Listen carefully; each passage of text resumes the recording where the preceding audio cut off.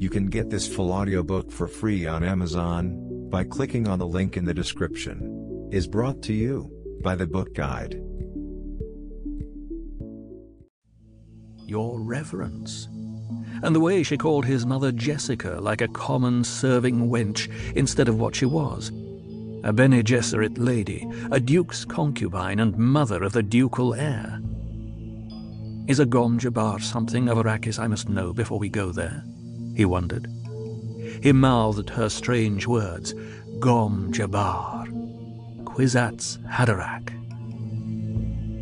There had been so many things to learn. Arrakis would be a place so different from Caladan that Paul's mind whirled with the new knowledge. Arrakis, Dune, desert planet.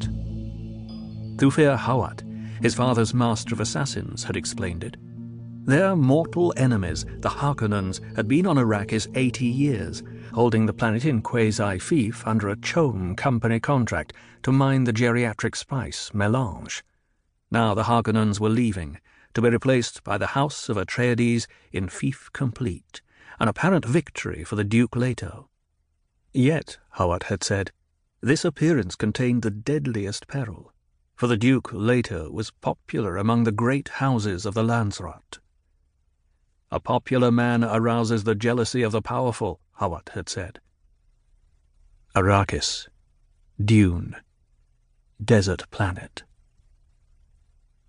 Paul fell asleep to dream of an Arrakeen cavern, silent people all around him moving in the dim light of glow globes.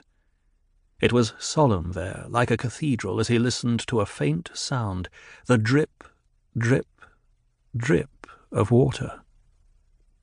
Even while he remained in the dream, Paul knew he would remember it upon awakening. He always remembered the dreams that were predictions. The dream faded. Paul awoke to feel himself in the warmth of his bed, thinking. This world of Castle Caladan, without play or companions his own age, perhaps did not deserve sadness in farewell. Dr. Yueh, his teacher, had hinted that the Falfreluche's class system was not rigidly guarded on Arrakis.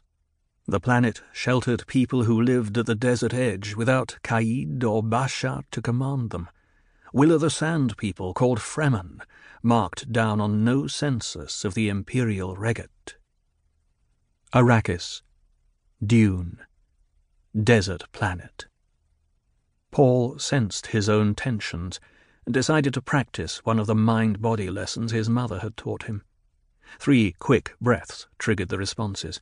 He fell into the floating awareness, focusing the consciousness, aortal dilation, avoiding the unfocused mechanism of consciousness, to be conscious by choice, blood enriched and swift flooding the overload regions. One does not obtain food, safety, freedom by instinct alone. Animal consciousness does not extend beyond the given moment, nor into the idea that its victims may become extinct. The animal destroys and does not produce. Animal pleasures remain close to sensation levels and avoid the perceptual. The human requires a background grid through which to see his universe. Focused consciousness by choice. This forms your grid. Bodily integrity follows nerve, blood flow according to the deepest awareness of cell needs. All things, cells, beings are impermanent.